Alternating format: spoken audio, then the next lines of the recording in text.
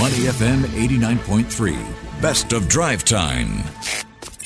Money FM 89.3. Good evening. It is now time for Sports Minutes. I'm Elliot Daka together with Ziaul Raushan. And it was final day madness everywhere in Europe. Yeah, final day madness. Indeed, what a weekend, right? In terms of all that was up for stake. I think at this stage, most leagues were done and dusted, bar the Budesliga, which we'll talk about in a while. But the Premier League delivered, especially when you consider how much relegation costs this day and age.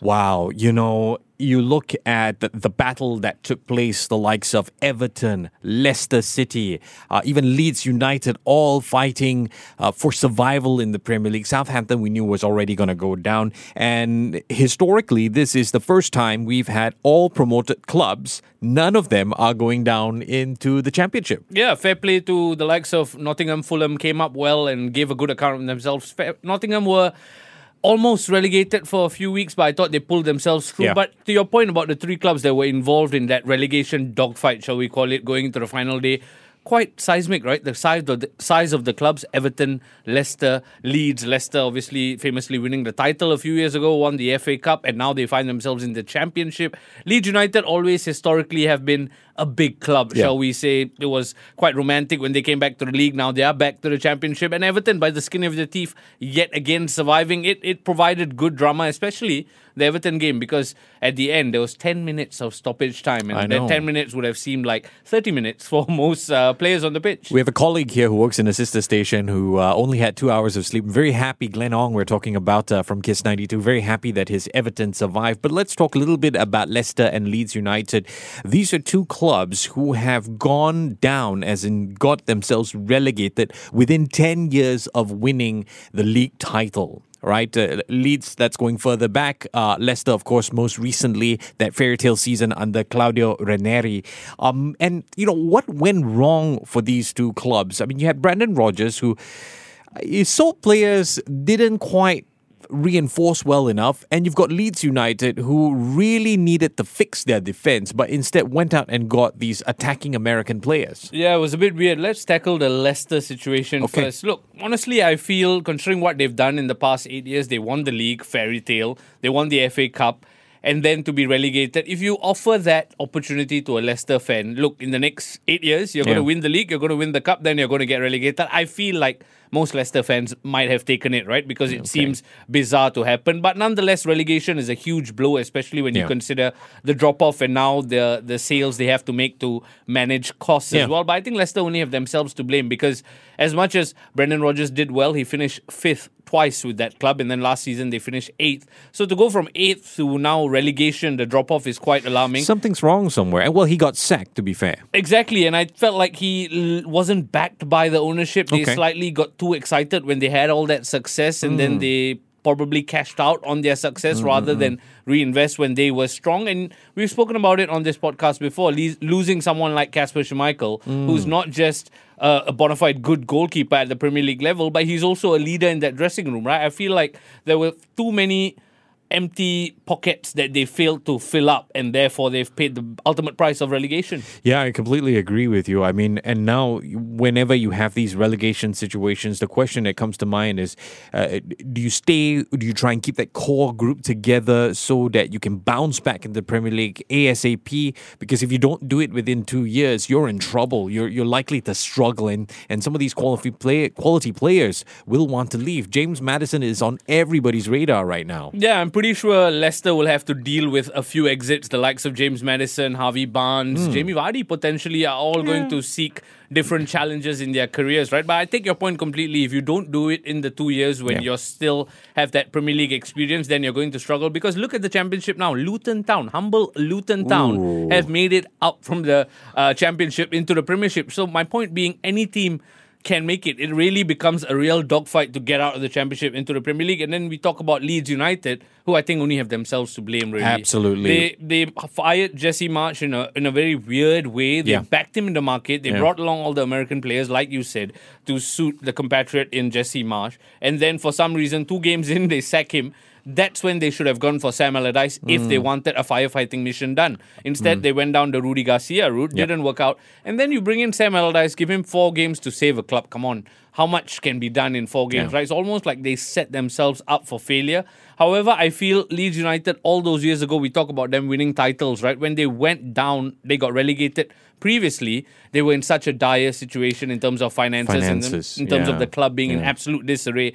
Now I feel somehow they are better equipped to deal with this in that sense. So potentially for Leeds United fans and for the romance that is involved with that club in terms of the Premier League, hopefully they can bounce back fairly quickly and they can take great heart from the likes of Burnley, who dropped down a division, completely reinvented themselves and find themselves in the Premier League next season. Well, these guys are going to find it quite interesting in the Premier League next season, especially with Luton Town. This is a team of fighters, very physical team. But you talk about sackings, right?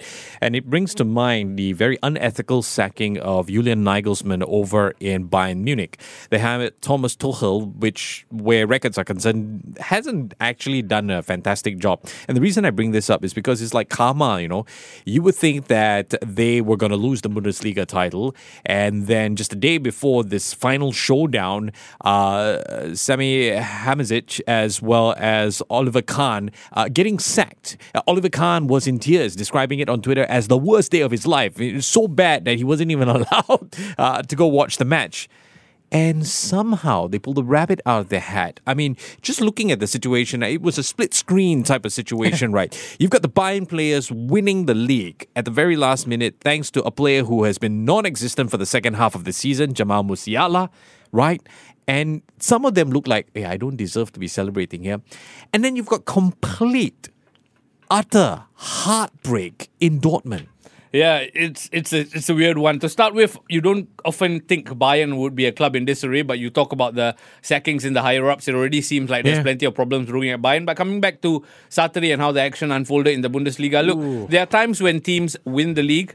There are times when teams lose the league. Yes. This is very much Dortmund losing the league. Yes. That's all there is. Yes, we can talk about the heartbreak. We can talk about how it must have felt like an absolute sucker punch. But to have it in your own hands going to that one, and then you leave the likes of Jude Bellingham, Marco Reus on the bench. If they're fit enough for the bench, they should be fit enough to push themselves for 90 minutes. And that was very weird for me. And then you find yourself 2-0 down and then chasing the game. I feel like Dortmund only have themselves to blame in this situation. Correct. Tuchel, for whatever magic he's done, I think there's more to it here because somehow the stars aligned for him. Exactly. I mean, he bought into Oliver Kahn's vision, and now these guys are gone.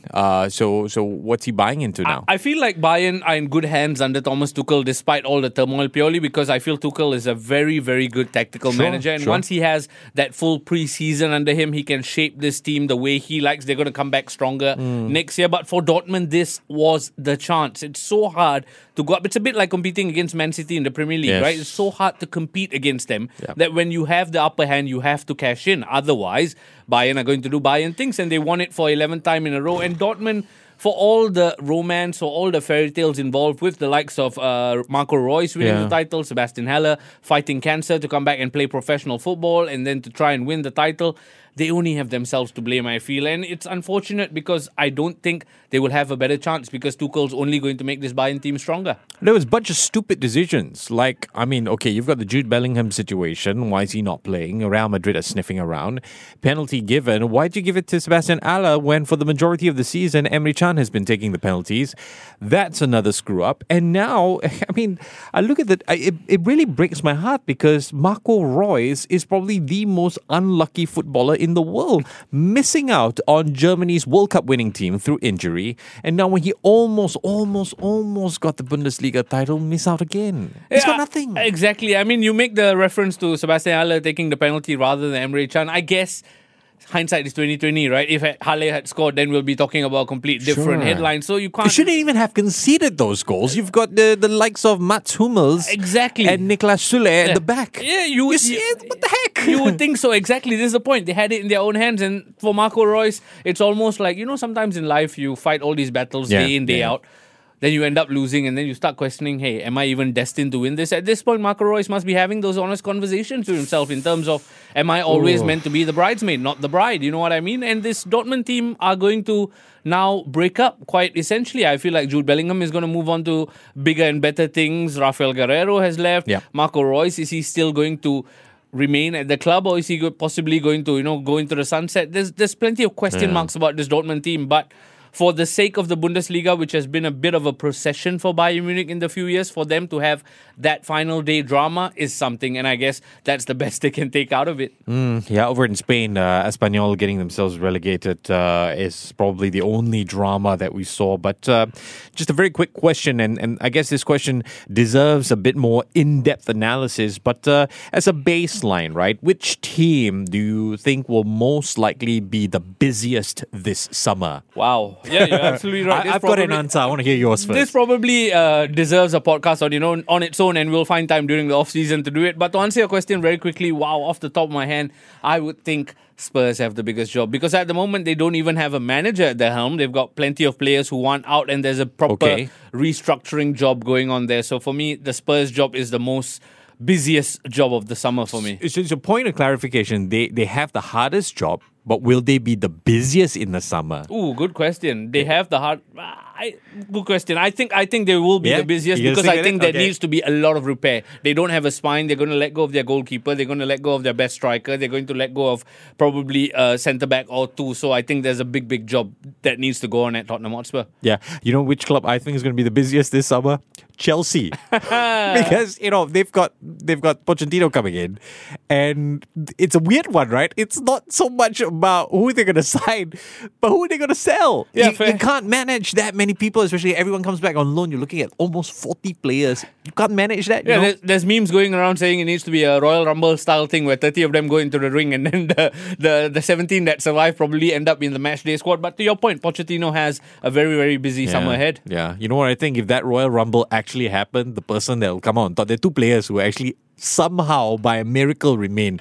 N'Golo Kante and Silva will somehow still be in the squad. Probably, but that's the fun of the off-season, right? To see how these clubs then arrest the slump for especially the clubs in trouble. So it's going to be an interesting one. To listen to more great interviews, download our podcasts at moneyfm893.sg or download our audio app. That's AWEDIO. Available on Google Play or the App Store.